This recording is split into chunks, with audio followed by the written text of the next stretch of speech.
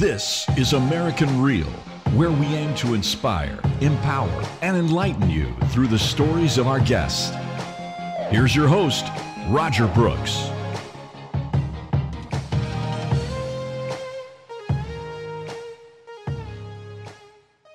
And what about self-awareness? I know that's really important to you. You can have either or. You can have full self-acceptance, and you just got it all wrong, man. You're not where you are, you know what I mean? You're just going through a phase, You can be on the other side, you can have self-awareness and be like depressed, have anxiety. I've been there so many times. These are common scenarios. You can be self-aware and not accept it. You can accept who you are and just not be self-aware. That's not really who you are, But ideally, you want to have them both together. If you're aware of who you are and you accept it, that's just this one condition. You are aware of who you are and you accept it. That's the third, or it's not. I don't look at it as a third. That's the only condition to be in.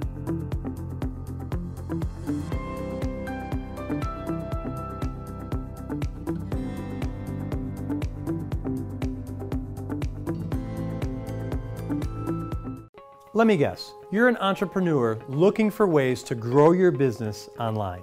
And you've probably tried everything to grow your business, including social media, SEO, even paid ads, only to find out that nothing truly works. So what if I told you that writing a book that goes on to become a bestseller is the magic wand, and that you can do it in as little as 30 days, 2 weeks, or even over a weekend in some cases, without spending more than 10 minutes a day? Would you be interested? My name is Roger Brooks, and I'm the founder and host of American Real TV, where I interview world-class guests to empower others through the essence of story. But I didn't get here overnight, and my mission certainly doesn't end here. Ever since I was a little boy, it's been my dream to empower others through the craft of writing and storytelling. And throughout my life, I came across several mentors who pushed me toward my passion for writing books and helping others to do the same. There is no greater joy than to be working with aspiring authors and to help them establish true credibility within their industry by writing and publishing their first book, which I'm proud to say have all gone on to become bestsellers. Now, you're seeing this video because I just opened enrollment for my new book writing program, where I promise to take you from page 1 to published in 90 days or less. I will be personally working with you to overcome the same fears and obstacles that kept me from pursuing my dreams all of those years. Simply click on the link below to see how I could help you become a first-time best-selling author. I look forward to seeing you on the inside. Welcome back, everyone. This is American Real. I am Roger Brooks. Today, my guest is Nader Mowalee. You help engineering and technology leaders execute successful career transitions without applying to online job ads. Nader, welcome to the show. Great to be here, Roger. Thank you. First of all, we were joking a little bit offline that how important it is to try to pronounce someone's name correctly. And I know I try especially hard because these interviews are important to me. This is your time where we're going to share a bit of your story and hear your voice. In your work, how important is getting someone's name right?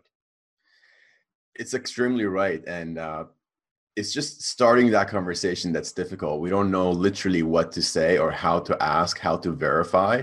I got into recruitment about 10 years ago. So as someone who didn't work for a living looking at resumes, I got to look at a lot of people's names on a daily basis, minimum 100 people. And you struggle with most. It doesn't matter where you are, which part of the world you're from. You struggle if you look at 100 names, you will struggle with 80% of them, saying it properly and calling someone. That was strange. That was weird. Hi, may I speak with, and if you pronounce it incorrectly and the person literally doesn't understand who you're asking for, they could say, no, you got the wrong number, boom. And now I lost a big opportunity. That person could be an engineer, could be an executive, someone that I can really help with an opportunity, or, you know, a deal of a lifetime, whatever it would be. So it became really important for us to learn to say people's names right and ask if we're saying it correctly. So I found myself developing the courage to pronouncing it for the first time, but saying it with the right body language. Even if I was on the phone, you know, just bring some energy into my voice and say, did I pronounce your name correctly? You know, just like literally as I smile right now. And so they know you're not being rigid, you know, and they can hear the smile. They can realize that, hey, you're being a little bit vulnerable here now, you know, pronouncing their name. And you'll notice that if you ask it that way, you know, am I pronouncing your name correctly? With just a little bit of enthusiasm, they'll respond back, you know, saying yes, either yes or no. We with a smile, we'll make them laugh. Even if you're butchering their name, it'll make them laugh, and then they'll say it. And just like you were doing it with my name, it's like Nader, Nader, Nader. Just say it 3 times, whatever the name is. You know, say it 3 times, say it 5 times, whatever, as many times that it takes, and you'll capture it, and they'll impress that person. And if you look at what, sorry to cut you off there, but if you look at what just happened, you could have spent 30 seconds just about that person's name and in the beginning of the conversation, and you've already built rapport. You know, you've already made the connection. That's it. You can go from anywhere you want from there. You know, even if you're a hardcore salesperson listening to this podcast right now, you know, it could be, building rapport could be as simple as that. No, I love that. And I love, again, off camera, how you gave me the example of Nader, like father, you know, so that gives me some relationship. So not only today, but after today, every time I see your name, it'll reinforce that, father. You know, but it's those little tricks as salespeople, yeah, as just good, you know, humans, to be able to make an effort, right, to pronounce someone's name correctly. Yeah. And speaking of that, there was a post this week that I understand went viral, that you were part of that, and there was a lot of interaction. Can you talk to us about that, because it's so relevant to our discussion today? Sure, relevant, and it's again part of my experience, having spent a decade in the recruitment industry, working for a lot of big companies, small, large, medium, large enterprise, you name it. 10 years is a long period to just observe and learn, just observe and report and figure out, and ultimately, you know, I decided to optimize and improve. But a decade later, I still see a lot of bad advice out there. And unfortunately, it's not uncommon.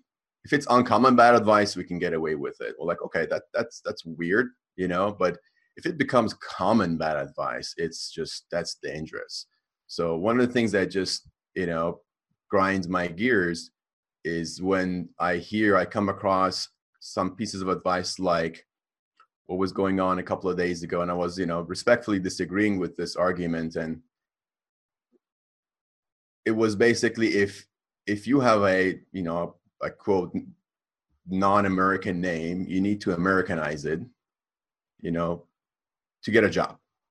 That was the argument.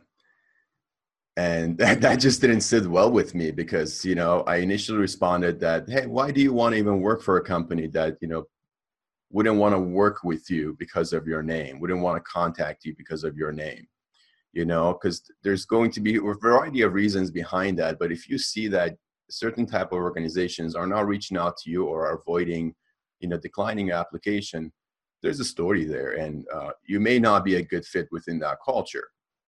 And I continue to add on that, you know, you can use a lot of different tools, such as LinkedIn, for example, to evaluate the demographic within an organization, within a specific team within an organization.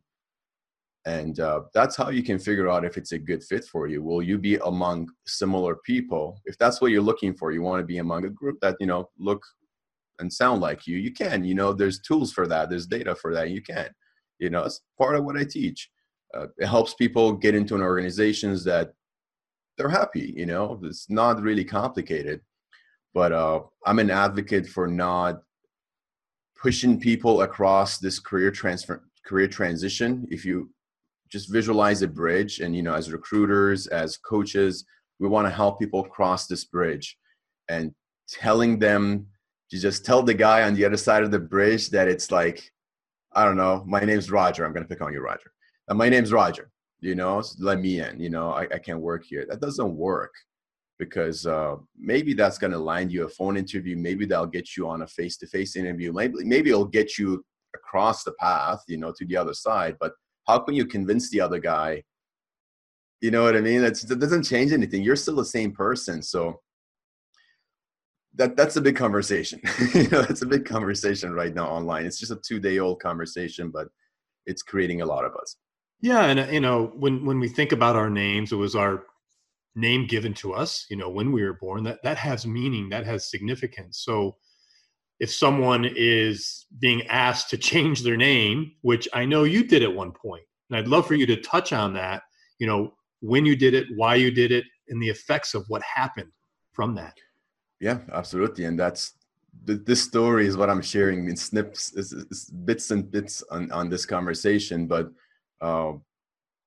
it was back in 2009. I graduated in December of 2007, right into the recession. So I was among one of the graduating classes that entered the workforce in 2008, January 2008. And long story short, that didn't work out for us. I got the first job that I could. I started working at a call center, answering phone calls, and I just stuck to it. I worked my way up from, regular support to business support to enterprise support, just stayed safe for 2-3 years. And recession went by. I was a high performer in my team. I've battled with the weathers, so I was still standing. We went from a department of 50 to department of 7. I was number 4 in seniority. Those numbers you don't forget. And that was it. So with that was like, I probably still have that on my resume, So with that stuff, I started looking for work, and it had been 3 years that I'd left sort of an engineering or programming. I'd literally forgotten how to program anymore. So I decided to change industries again, out of desperateness, not a decision, desperateness. Looked at who makes the most money. I heard people in sales do that. So I said, okay, I'm a technical person. And how about technical sales? That journey took me on that journey of transitioning from a non-technical to a technical sales role just took me on a roller coaster of lots of identity lost, so lots of advice received, lots of bad advice. And one thing to another, I changed my name from Nader to Trevor. Why Trevor? Because I used to have an Irish manager at the time. And he said, it's an Irish name. And I said, okay. And that was it. It was a decision. I respected him. He was my mentor, and I love him. Right? Still to this day, still the kind of person you go back to, but like at the time, like I need a name. I don't know, what do I call myself? And I'll add this too, that he didn't even comment on this. He let me make my own decision. Mark. And that's cool. Like, that's what I still look at. It gives me goosebumps right now. I'm like really thinking about it. Did he encourage me or influence me? He didn't even comment on it. He helped me when I needed help. So long story short, I changed my name to Trevor. And guess what? One thing led to another. I got the interview at this company, CDW, amazing organization. Love them. And I got the job, but not because my name was Trevor, because of who I am and the skills and capabilities I had, right? So I had that realization, and a year went by. I wasn't happy. Again, that wasn't the right fit for me. I wasn't happy. What happened in that year that led to my unhappiness and dissatisfaction was that the name didn't stick with me. So a month went by. Everyone was calling me Trevor. I started making friends. Trevor went to Trev. Probation finished, started making better friends. Everyone learned about my martial arts background. I've been practicing for 30 years. So the Trev turned into T-Rex because all of a sudden I was this badass guy, right? T-Rex. And then, it's just like, who am I? You know what I mean? And then people were calling me all this stuff. It wouldn't register. I had people walking by calling me, like, it just doesn't register when you're under pressure, when you're working on a project, when you're working with partners, stakeholders, you're on a phone call, you're negotiating, you're asking questions, answering questions, you're under pressure. You just go into survival mode. And these external labels that you're trying to stick to yourself, it just won't stick. You gotta just kind of find yourself, So I experienced that, and again, long story short, a year went by, and that job didn't work out for me. So I continued. I made another career decision out of desperateness, But name changing, later on, working in recruitment, I realized that I wasn't the only one who does that. A lot of people do that. After that, my dad did it. He was unsuccessful. He went from Reza to Ross, pretty decent transition, and I'm like, Reza, everybody can say Reza. Reza is an action star. Come on now, stay Reza, you're a badass already. And then he didn't. He's like, oh no, Ross. And then he did it whole officially and everything. That didn't work out for him neither. Later on, I learned that, oh my God, we're not the only ones. So many people do it out of desperateness. They think and they go through this crisis, just personal identity crisis. Either lasts for a long time, forever, if they don't change back, or, they'll see the shining light. Someone gets them to change it back, and, they'll go back to their comfort zone, which is their name, and their strength really comes from their name.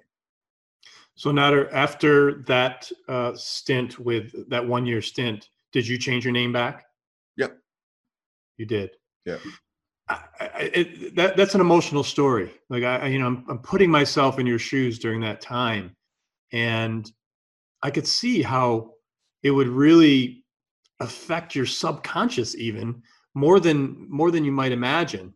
But going through that, doing it, and then going back to your name, what was the biggest lesson that you learned? So if someone's thinking about doing this at this point, maybe being given some advice like you were, what would you say to them? Tell them that your name is important to you, right? So if someone gives you that advice, don't just accept it, learn to say no. So it goes back to the very principle of, just listen, understand, comprehend. So comprehension is something that sometimes you need to develop, so you need to maybe learn it from others. Like I say maybe because that's how I learned it. I went from total introvert. I didn't talk to nobody. I didn't have friends, I went through like a whole 180 and all that came from experience. I learned it from others. I didn't have the talent for it, So, and I've seen over the last 10 years, I've been helping people go through the exact same process. If you've never done it, if you feel like that's just not part of your DNA, let me show you how I changed my DNA. Let me show you how you can do it. And it's just 10 years of that, right? So it just becomes nature. And that's why you need to be able to take a stand, take a stand for who you are, especially if you're a career professional. We always say branding is about taking a stand for something. Well, personal branding is about taking a stand for you. If you're disagreeing with someone's advice about your life and career, like major advice like that, change your name. Like, oh, what do you mean change your name? That should be your first impression, but just be open to it. And from there on, guards back down and just be like, hey, like, why do you say that? Have you experienced something like that? Can you introduce me to others who have done that and have been successful? Just those 3 questions that I just asked without thinking about it. Just write those 3 down. Like, just start the conversation from there and look for success stories, and let's talk to those people, and then make the final decision yourself. Don't let anybody influence you, really, because even if you make that decision and it's totally made from your heart, you experienced it, that's cool. It doesn't work out for you, you're conscious of it, and you move on. I know I was totally sold. I went through like calling myself, just like looking for songs that have the name Trevor in it. Like, it's really you get mental, Wow. Yeah. And speaking of those 3 items, it seems from me, researching your work, you're kind of a man of 3s. Like, you do this a lot. I know you put up a post earlier in the week. You talked about 3 salary negotiating tips, timing, make the right offer, learn to say no. Is that intentional what you do? Because I feel it's very effective. Just keeping things simple, everybody likes to keep things simple. But since I working and having grown up as an engineer, like low engineer, I went to every factory with my dad, right? So like looking a very analytical person, I need everything to be very simple. That's why today, you know, I'm like, oh my God, we're in a new place. My place is so messy. You can still see a little bit of bed. You know, I just put the shelf up. There's no books there. Those are the books that travel with me. You know what I mean? I was like, so I feel bad, you know, we're like, not to the point of agitation, but the average person could be really agitated by things being misorganized, especially like an analytical person, like an engineer. So I've always learned to keep things very, very concise, very clear, simple steps. Uh, Sometimes not even reveal the next step until we finish the first. That works too. You know, sometimes I have to be that extreme to successfully coach someone through, let's say, that transition bridge, because they'll see the three parts. They'll see that the beginning is okay, you know, all the boards look, you know, nice and shiny, everything has a, you know, everything's beautiful, but in the middle it gets messy, right? We're missing some of those. There's no guardrail in the middle. So if they see that, they're not going to get on they're not going to even begin to attempt to take a step forward. So sometimes just, you know, putting a curtain in front of step number 2 and 3 until we finish step number 1, that also helps too. So one step at a time, literally 1 foot at a time. But 3-step is great. So you see a foundation. I'll look at it again as a triangle. You know, if you look at like a pyramid or a triangle, again, being a geek, nerdy guy, you know, strongest shape and, you know, pyramids, and we can go and get all mystical there. But, you know, like when I explain things like this to engineers, you know, the 3, they get it. You know, it's very fundamental to them. They get it. And as they want to go through this transformation, through this transition, the 3 steps that I take them through, the way I divide it, I help them with their personal branding. You know, so branding is really step number 1. Who are you? Let's figure out if we have a good understanding of who you are, what you've done. You know, are you self-aware? Do you know what you're capable of? Can I help you uncover some of your capabilities so we can develop a personal brand? Again, take a stand for a particular thing. That's step number 1. So that gives them a great self-realization or self-understanding. And can you just expand on when you talk about personal brand, when you're talking to one of your clients, what exactly do you mean? Are you talking about making sure your LinkedIn profile reflects who you are? Are you talking about building a website for yourself? What does all this mean? I start from what are the problems you're passionate about solving? So we talk about problems and where those problems occur. You know, so if you look at those 2 things, what are those problems? So that person would come and say, you know, I'm a software engineer. I develop applications. You know, the applications allow you to access our website and our database with your phone and download some data or play some game. Great. So where do those problems occur? In these types of companies. Then we go and really target the right type of company. So we'll say, okay, well, software, computer software, specifically mobile software and gaming. Let's go and find, you know, specifically top 20 specific mobile gaming companies in San Francisco or in San Jose or in LA, wherever you live, and develop a brand around that. So our story should be along with them.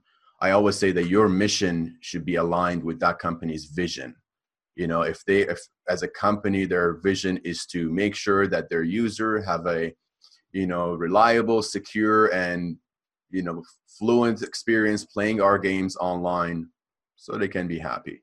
You know, if that's kind of their vision, to have certain types of games, then your mission should, as a game designer, as a software engineer, should be to develop specifically those types of games. You know, not all kinds of games, but let's say RPG type games,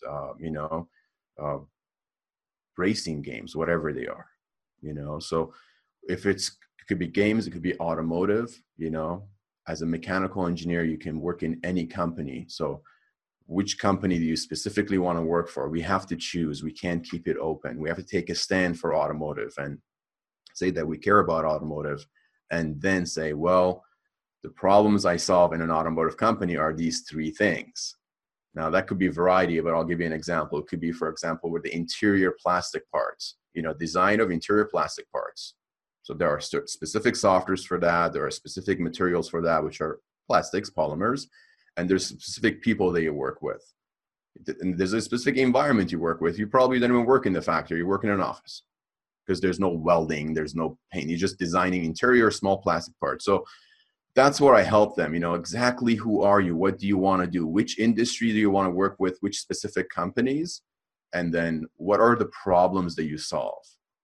And that's your brand. That's who you are. I solve these problems in this industry, and that's where the conversations start. And then from there, Nader, how do you help the individual position their brand? Is it in here? Is it on the resume? Is it all the above? How do you take that information and bring it to the potential employer? Yeah, so I take them through a step-by-step process to write it down on the resume first, and then on the cover letter, and then on your LinkedIn profile. LinkedIn houses everything. It's 10 times more important than resume and a cover letter together. But resume and a cover letter as like a poster, within one page. Both should be no more than one page. Very clear, very concise. If it's a cover letter, 200 words, 150, 200 words, believe it or not. If it's a resume, 450, 500 words. That's it, one page. So that's a poster. So for you to take a look at it and be able to give it to someone, for them to be able to capture that, understand this is who you are, this is what you stand for, and these are the problems that you solve. The third piece of the puzzle is how you solve those problems, which, either your past experience, if you are an experienced professional, or your past education, certification, if you're a new graduate, those shine light, or, this is how I got the skills so I can solve these problems. And my brand is a decision. I like automotive because I like automotive because my dad's a mechanic, or I like games because I grew up playing games. I'm good at them. I want to continue there. Wonderful. You have a passion for it. So I help them write it down, and primarily we focus on one formula, which is the STAR method, STAR. So how can you basically tell a clear, concise, personalized, and effective story of your past, present, future? This is what I did in the past. This is what I educated and experienced working. From all that experience and education, I learned these 3 skills, these problems I solve today, and this is my goal for the future. Moving forward, I would like to solve similar problems that are related to my 3 skills in a particular industry, which happens to be yours. So the STAR method is great, and it's a source you can find online on YouTube. There's tens of hours, hundreds of hours of training on the STAR method, so we can tell our story better. That's brilliant, Nader. And I would love just if you could give us a quick overview, if there's young kids listening who are thinking about engineering as a career, because I know it's so broad. You just mentioned a couple of small examples, gaming, auto. How would you describe engineering to a youngster who doesn't know anything about it? Yeah, I would say, so again, we're very aligned with, I keep saying, find a problem to solve, because that's really the solution for, I wish I was introduced to it that way, because I wouldn't choose electronics engineering. I studied electronics, and at the time it was cool. That was it. I wanted to learn robots because I was a big fan of the movie Terminator. Like that's how I was thinking, man. That's most people, like kids. I was 17, 18, It's like, I grew up, that would be so cool, like robots and, cool. Electronics sounds cool. And then in electronics school, I gravitated towards software, robotic software. But I didn't know what I would do with it, outside of like fantasy. And, I didn't really know what I do with it.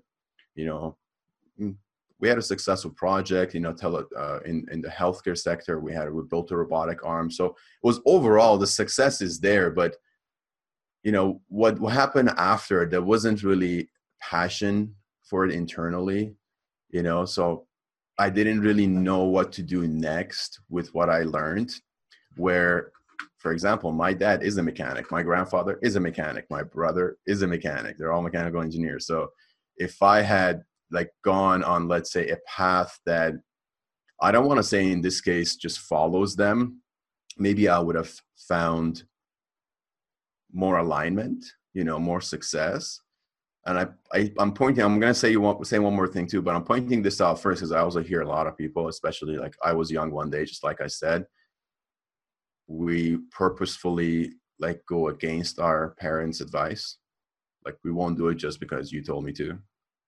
I felt like I've done that a lot with my dad, and a lot of people do it still to this day. And just, I don't have any children today, but even to my dog, when I tell him not to do something, he does it, sometimes. And I'm like, oh, you're catching this, Instinct.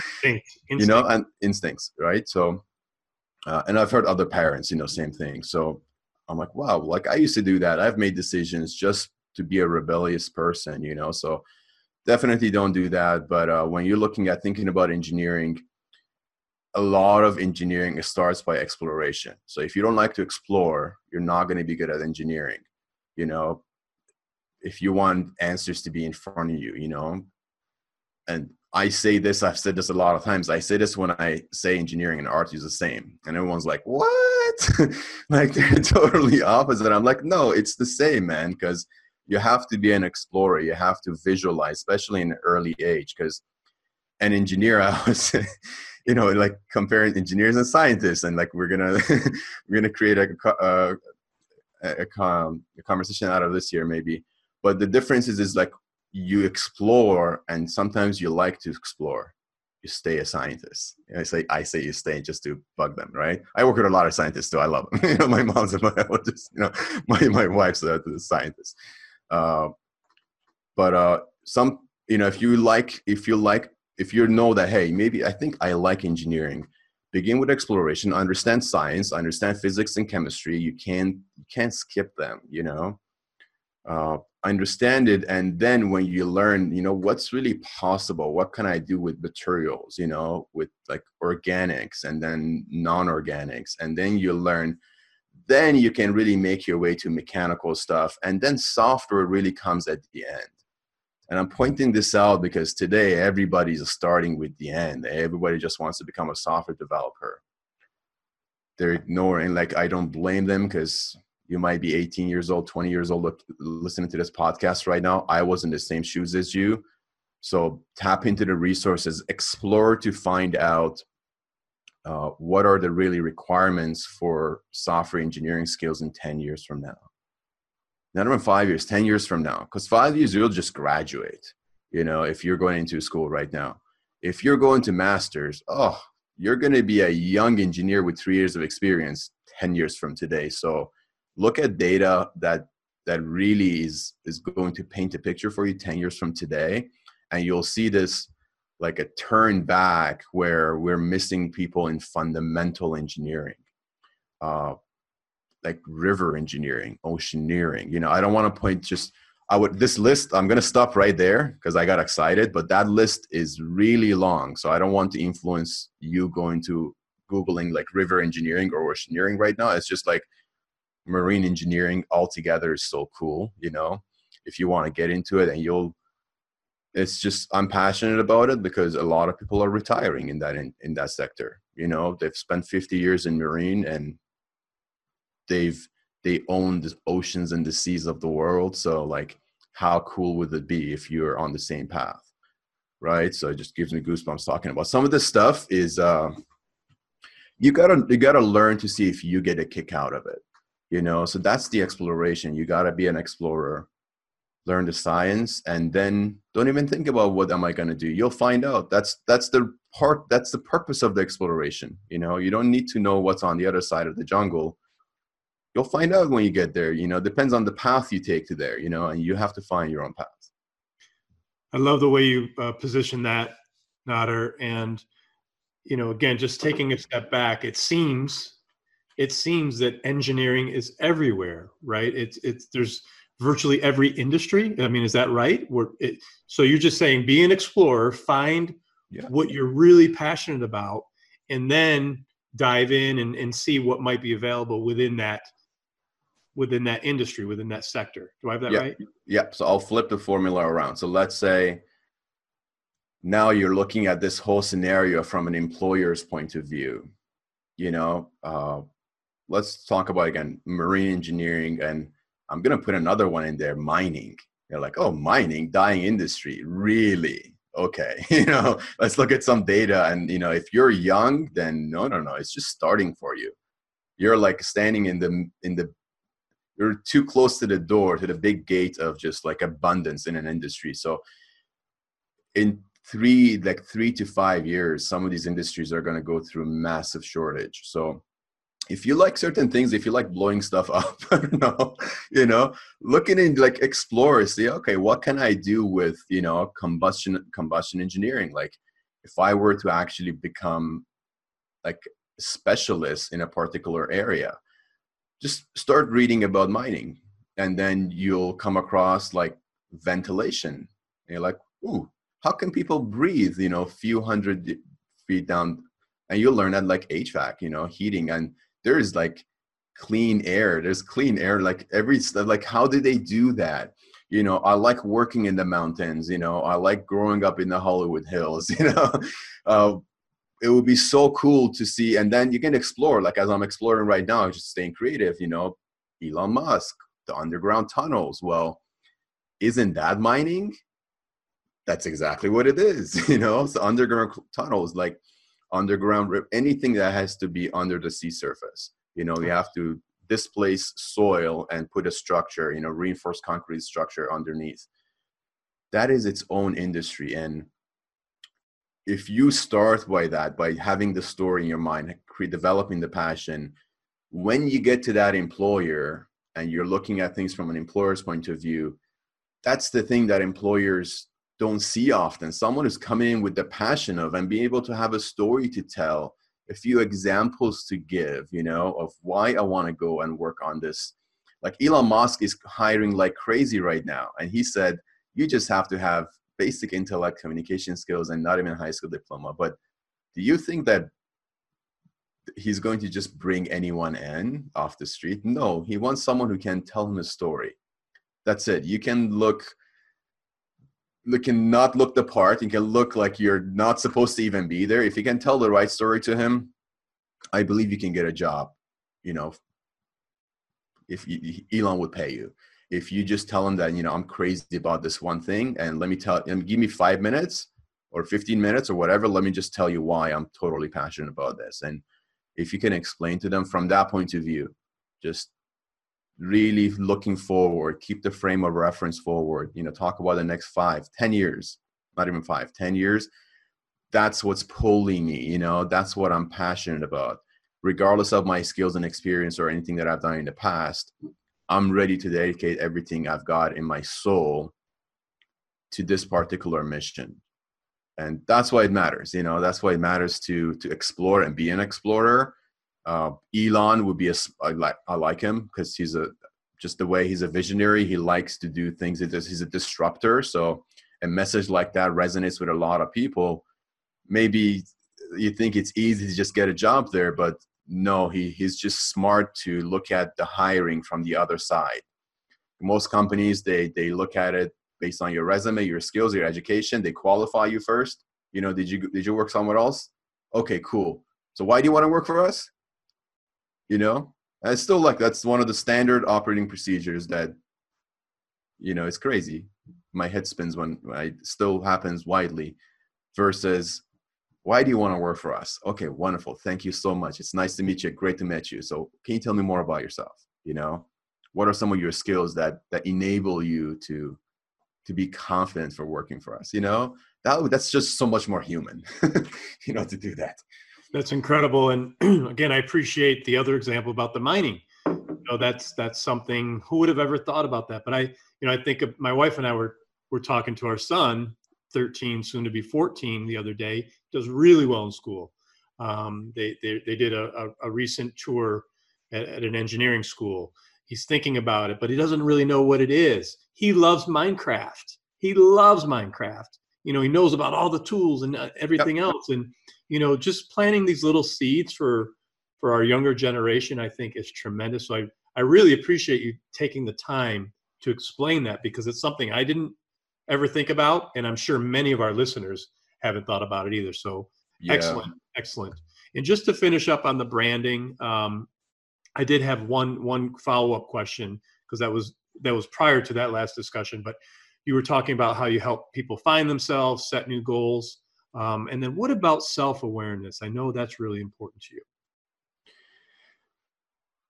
Yeah, I think that's where happiness comes from internally, just on your own. If you know where you are, and you know why you're here, so you're aware. And like self-awareness and self-acceptance go together. It's like the yin and yang for me. Like they're connected together. You can't I don't mean to say you can't have one without another, because you know, you can have either or. You can have full self-acceptance, and you just got it all wrong, man. You know, you're not where you are. You know what I mean? You're just going through a phase. You know, I've been there so many times.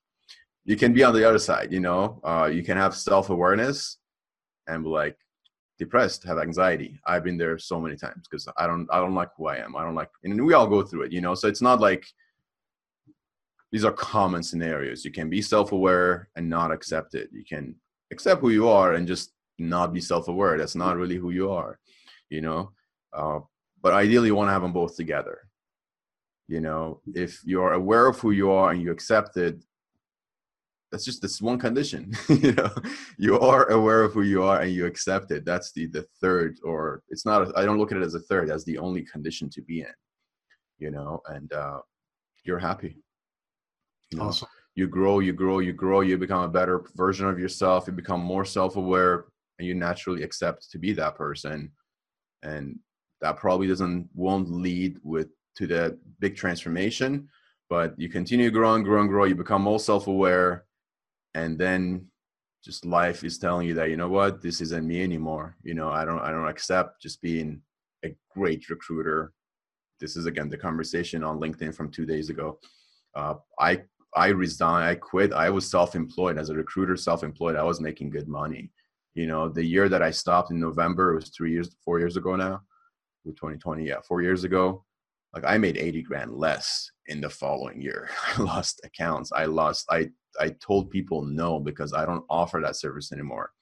And isn't that strange? It's like, if you're a gym owner, you close your gym and people are coming to you like, I want to work out here. We're like, well, we're closed. Why? Because I don't want to be a gym owner anymore. Well, but I want to be a bodybuilder. You know what I mean? But you're good at it. I like your machines. You know, you have a great pool and great sauna here. Can I come in and swim? Like, no, because I'm not a gym owner anymore, you know? So that's fine. You can become the best at what you do. So continue to become self-aware, accept it. But you're going to naturally get that itch to become a better, like a total better version of yourself, to go through a transformation. And I feel like that's just subconscious. It's always happened to me. And you can't plan for it. You just got to go for it. You know, it's what's going to happen at the end of the tunnel. You just got to go there. You know, there's going to be a lot of darkness walking alone, but as long as you go there, you'll get there. And that's when you are, again, a high performer. You can be a fantastic salesperson. You're very self-aware, and you just realize that, you know what, I don't accept this anymore. I need to be a manager. I need to be a director. I need to be on my own. Or you want to go through that next transformation phase. So now you're self-aware. You're not accepting yourself anymore. You have to make that leap forward to this new realm where, again, you're now accepting yourself in a new position, maybe not as aware as a director now anymore. You know, you got to educate. You got to go through a new journey. Life. Fantastic. And that's a great transition into the next topic I had, which is marketing, because there's so many things about marketing. And I know you like to talk about all of this stuff that make it up that we may not typically think about, you know, networking, direct marketing, messaging, emailing. These are things that you're really good at talking about. And then into the whole personal part about, you know, having confidence and self-acceptance. So if you could get into some of, you know, your skill set here so people could really understand how you approach marketing. Yeah, 100%. And again, we're kind of telling the story, and we're all right on the same path. So as we're going through that tunnel, you know, you're going through a lot of darkness, you know, you're going through a lot of challenges. You have to, now you figured out who you are, you developed a personal brand, you have a resume, you have a cover letter, you have a LinkedIn profile, you figured yourself out.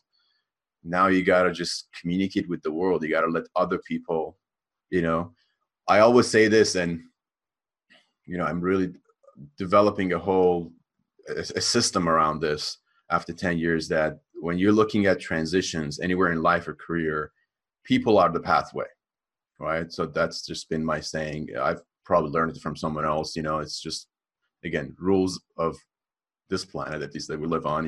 If you want to grow, people are the key, So once I learned that and just realized that I tried to battle it. A lot of people battle that. How can I get around people and get to another? You just got to find the people that can guide you through your journey. If there are missing links, those links most of the times isn't just another piece of education or certificate, or it isn't really just personal training. You just need some help. You need someone to help you. So raise your hand up and ask, although that will be the most difficult thing you'll do, but it's downhill from there. If you ask and get someone to help you, involve that person in your life, your life's going to get better and better every day. As you're walking through that tunnel, the light gets, brighter and brighter. And that's when I look at marketing or, networking, just actively getting out there, communicating who you are, what you do, what problems you solve, what your brand is, just telling people what it is that you do, in which kind of companies, which industries, and which problems. You keep repeating that. That's the act of marketing. Nowadays we have social marketing, we have social networking, and we have all these tools and bells and whistles. We didn't have those 20 years ago. So you don't need to really utilize any of them to be successful. However, if there are tools, then why not use some of those tools? Like LinkedIn is our favorite place for making, connections, especially as a career professional, directly reaching out, not being, I help a lot of my clients just have a clear mindset first, but then a clear set of instructions to know in the companies that I want to work for, how can I find the right people and what do I say to them?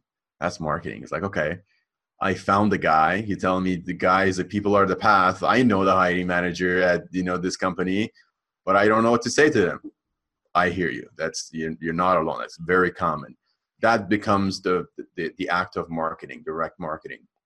So from that invitation message you sent to that person, to you introducing yourself to them, then sharing your brand with them. Well, this is why I reached out to you. These are the industries I'm passionate about. These are the problems that I solve.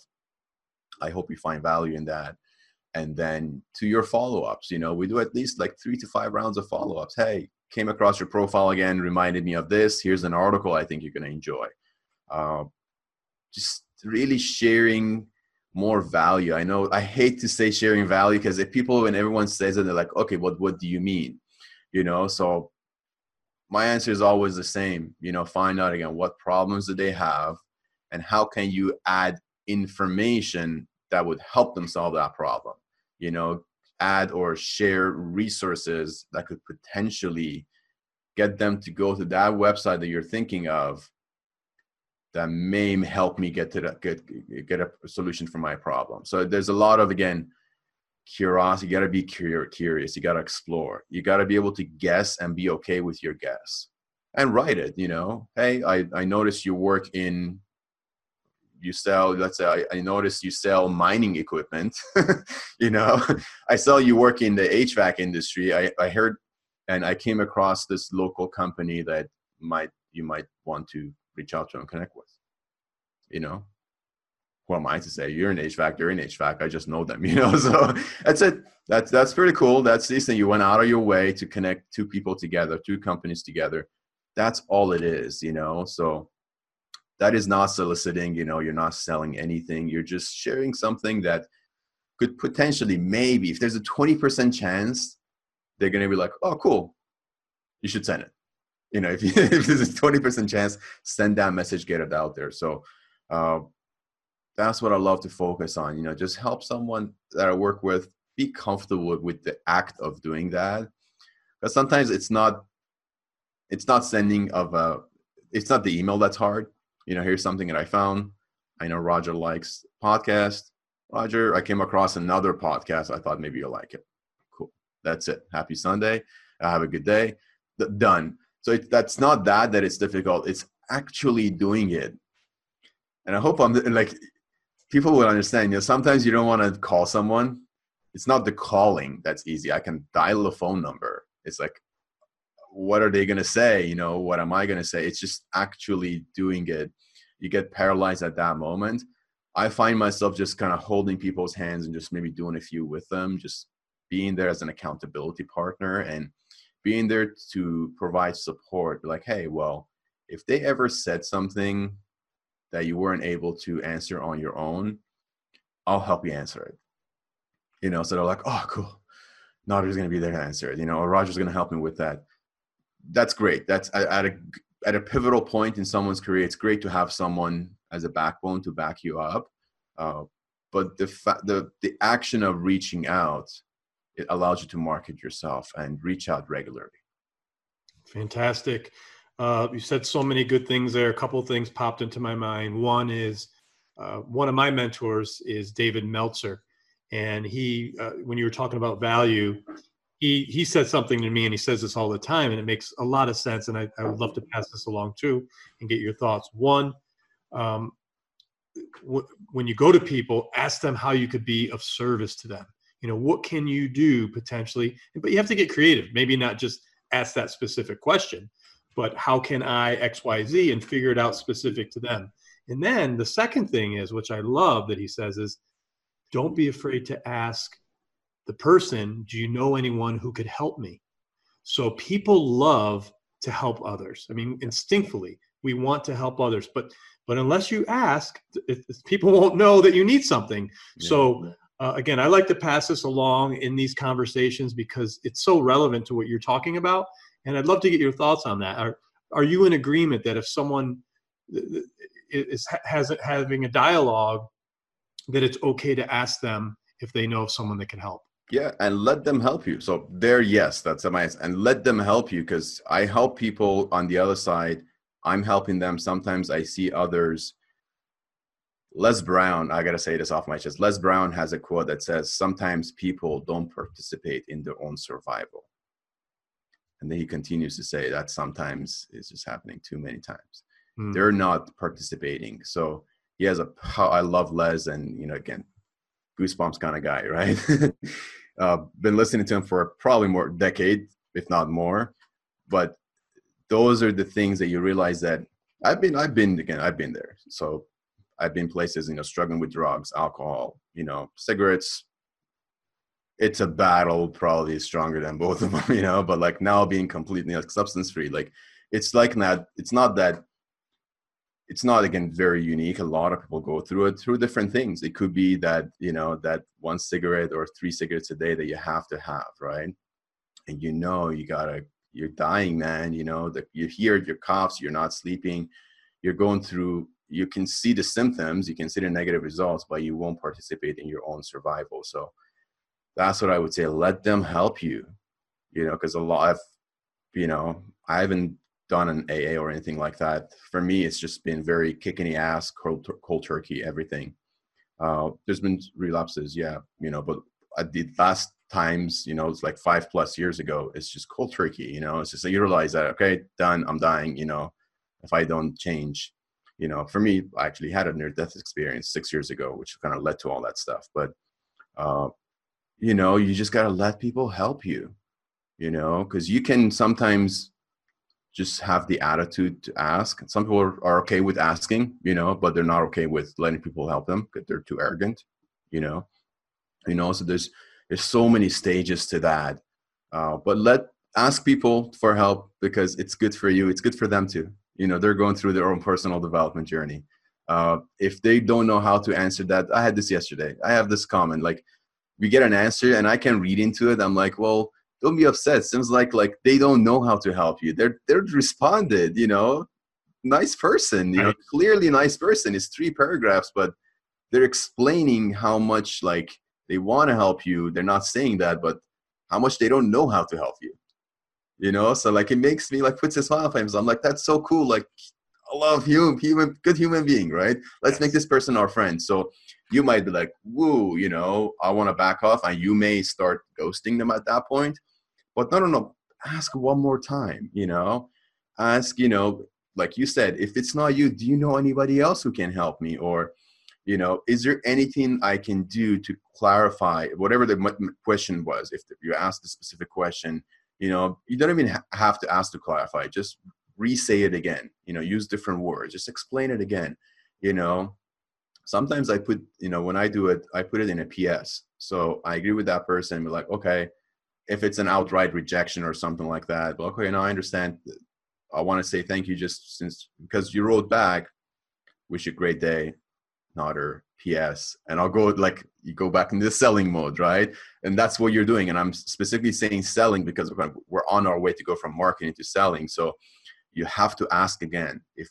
The second time that you ask, you're selling. And the third time you ask, you're closing. You're trying to close the deal. So it's all part of the sales process. You're negotiating.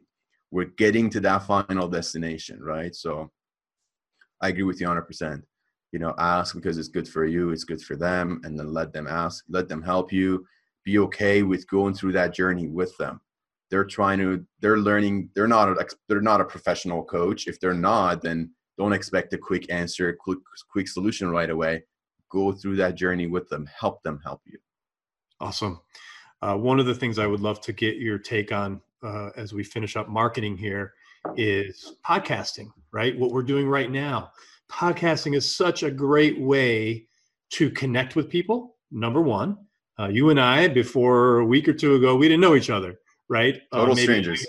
Total strangers. But podcasting does something. You're able to build a rapport with someone. You're able to offer someone a value.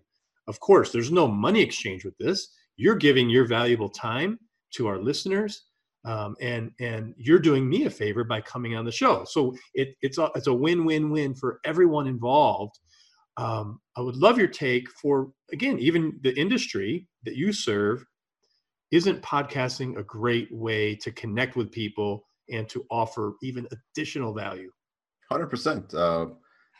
When I started writing articles like 7-8 years ago, that's when I realized, okay, I have to take my business. I just started this business and we're not doing well. The first 2 years haven't broken even. I need to do something, right? So I started with blogs and podcasts, specifically. Well, we started with blogs, and that's the first thing I did because I didn't have the confidence to get on a podcast, and then later on when the real success came from an engineering podcast, you know what I mean? So for me, I've actually have that experience, a lot of people have. Podcasts are fantastic because you can sit there. Like for me, I'm going to change the word sit there. So just sitting on driving, like long drives. We all have long drives, 30-minute drive at least to the gym for me. So 30 minutes there, 30 minutes back, that's a full hour. A little bit of traffic, and it's an hour and a half of either listening to music. So I tell people I don't listen to music. I haven't listened to music in many years. Like, I don't want to say 10 years because I keep saying 10 years, but when I got busy, maybe like 7 years ago, like all hands on deck, started getting really busy and realized the value of personal development. I fell in love with courses and just any educational source. So music was just like, I don't want to listen to anymore, So today I encourage everyone. I ask them, first we have a question, what do you do? What's your day look like? And I figure out like, so what do you listen to? And I kind of lead them into that trap, and then I realized how long, how much. And like, I tried to limit it for them and like fit in like, well, I always encourage them not to listen to a podcast while working out, because then they're not getting either of those. They're not concentrating on their body. They're not concentrating on their mind. But so listen to music while you're working out if you want to do that. I don't, because I lose my concentration. I like to kind of listen, focus on my breath work and all that stuff. But if you're outside of the gym, switch from music to podcast. That's like, I always share that. It's done wonders for me. You don't realize after that, if 3 months go by, and I do the math for them, you go to the gym 3 times a week, you got an hour drive there and back, it's 3 hours a week, times 4, that's 12 hours a week, times 3 months, it's 36 hours of education in just 3 months. In a year, that's over 120 hours of education. As long as you choose the right source, you're going to go through, you're going to be a different person, Yeah. You're just going to have so much knowledge. So podcasts are, because they fit in so well in our daily lives, they can fill in all these gaps that we fill in with music. I have nothing against music. It's one thing that can go, like TV. We have a TV in our other room. barely ever turn it on. I don't know why we have a TV. So you've got to find your relationship with these devices, with your phone, with music, with TV. If they can go, just get rid of them for a specific amount of time so you can go through your own transformation. Yeah, no, and listening to podcasts is, as you said, just an amazing tool. But from a sales standpoint, being on this side of it, hosting your own show is not that hard to do today, right? So it's not that complicated. Yeah. And everyone has Zoom, and everyone has Audacity. There's different platforms. So from a sales tool, think about this. You want to reach people in your industry that you've had a hard time connecting with, reach out to them and ask them if they'd like to be a guest on your show. 100%. It's an incredible tool. And I'm really passionate about teaching people how to podcast, because it's like anything. Like for me this week, of course, I work all week full time, but I squeeze in the evenings and on the weekends, I do these interviews, because not only am I doing it for myself, I'm learning from you today. I learned from my previous guests. I'm going to learn 3 more times today. You open yourself up to having so much more knowledge and information, and building your network of like-minded people, and maybe people that challenge you a little bit. That's so true. Like, I know my clients are going to listen to this podcast. Half are, at the leadership role in their career. I always encourage them to start writing your own article. And again, I wish more people did, so the transition is really, I guess, they may find it comfortable to start publishing. I still work with a lot of people who haven't published yet. But hey, if you're listening to this, Roger's so on point, just, you can catapult yourself forward by just skipping that point. Don't skip it. You can do that too, but get on I'm gonna use Roger's setup too here with the Hollywood, with the background and setup that he has. But like a very simple setup, you can really just, if you do 5 episodes, even imagine what 5 episodes could take you 5 hours of your time. I can even help people set this up. If you already work with me, let me know. I'll help you set it up. Like the messaging, because that's what I'm thinking. How can I send an invitation message to a C-level executive, as a director, senior director who's passionate about, for example, a few clients right now, we have customer success, enterprise solutions, if there's a particular, NoSQL database that you're an expert at, just reach out to 5 senior executives. They could be, you can even do one company, because like we focus on companies too. Just reach out to like 3 executives from Oracle, or ex-executive, senior executive from that used to spend a decade in Oracle, and we can send a simple message. Hey, I'm on a transition right now, focusing on a podcast, putting my brand out there. I'm really passionate about NoSQL databases, which happens to be your specialty, So I'd love to take 30 minutes, a message simple like that. We can create that, but get on that call and take your career and their career to the next level too.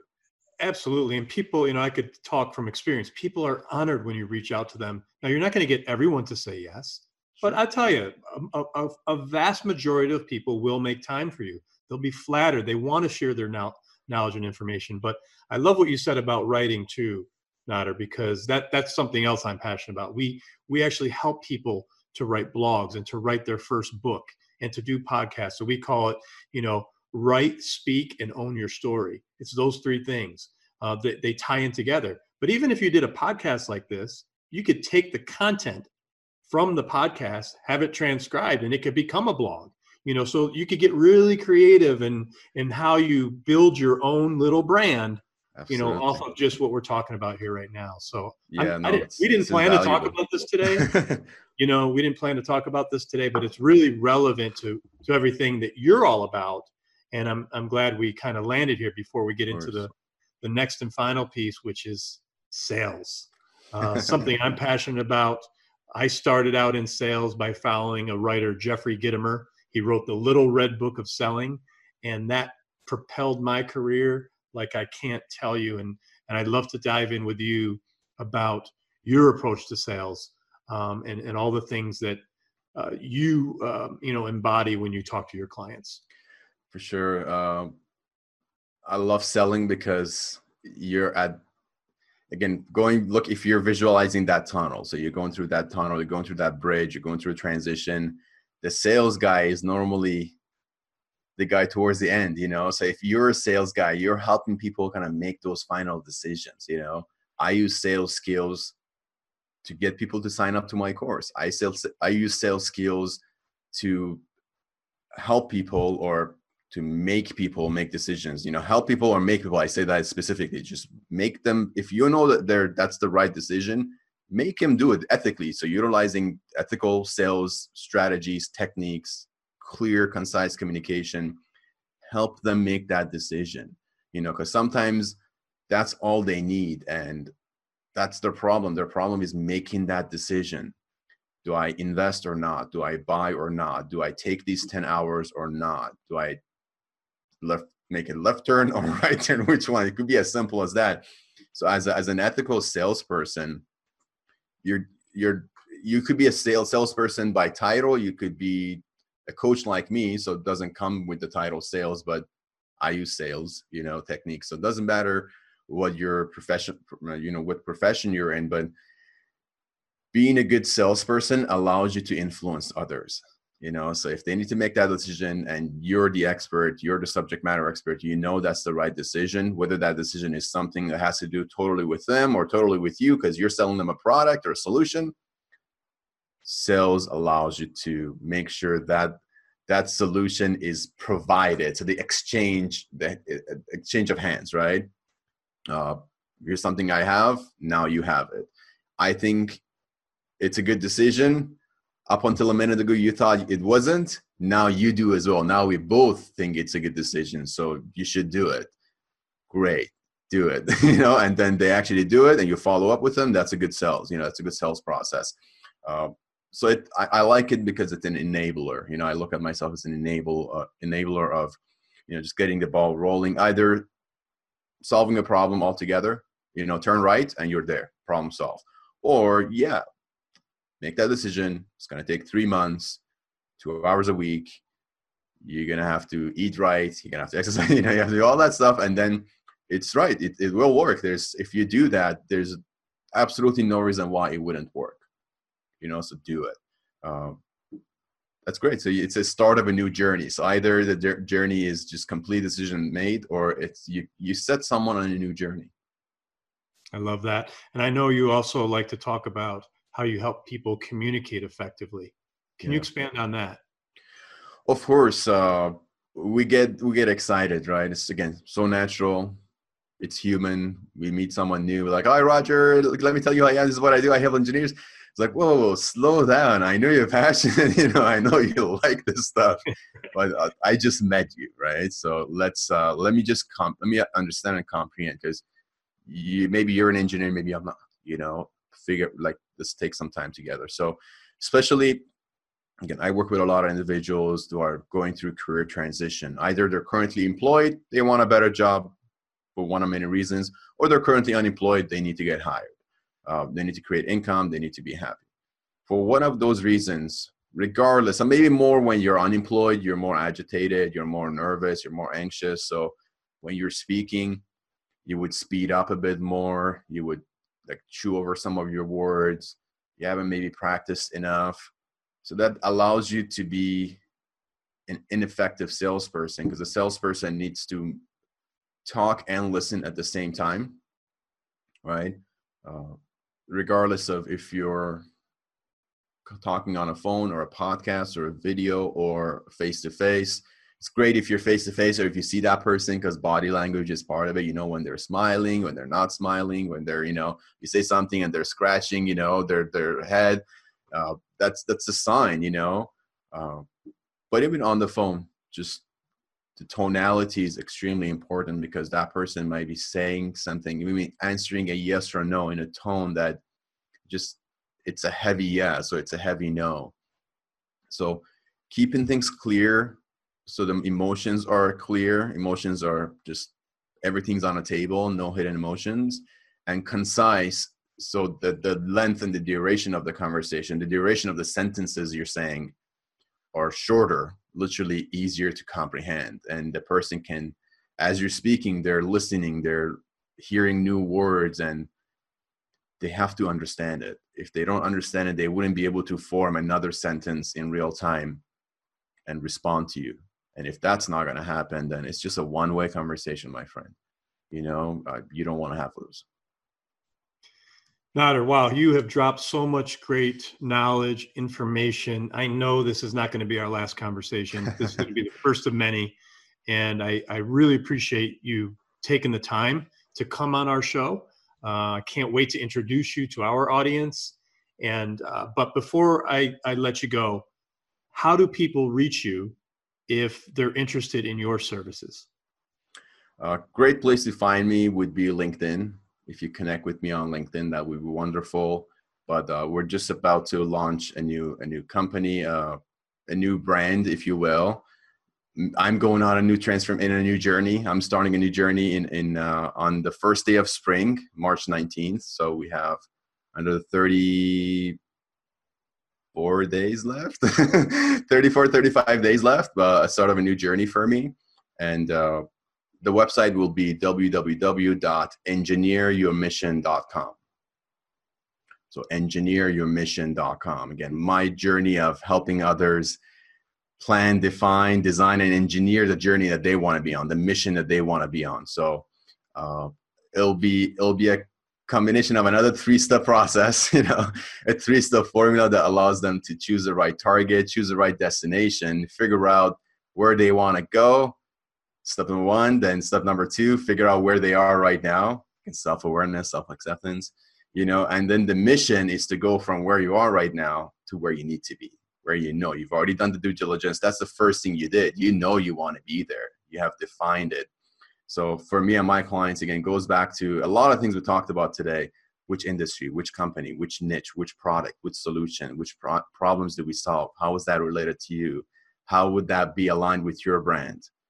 Okay, we go figure that out. And then let's go all the way back to this side, this side of the bridge. We know we want to be on that side. Well, we're here. So let's be aware of where we are. Let's accept it, figure that out, and then let's get you across this bridge. So that'll be a program. That'll be a program that will be video paced. It'll be it'll be a program that I actually will be going through with. It's a done with you program, not a do it yourself.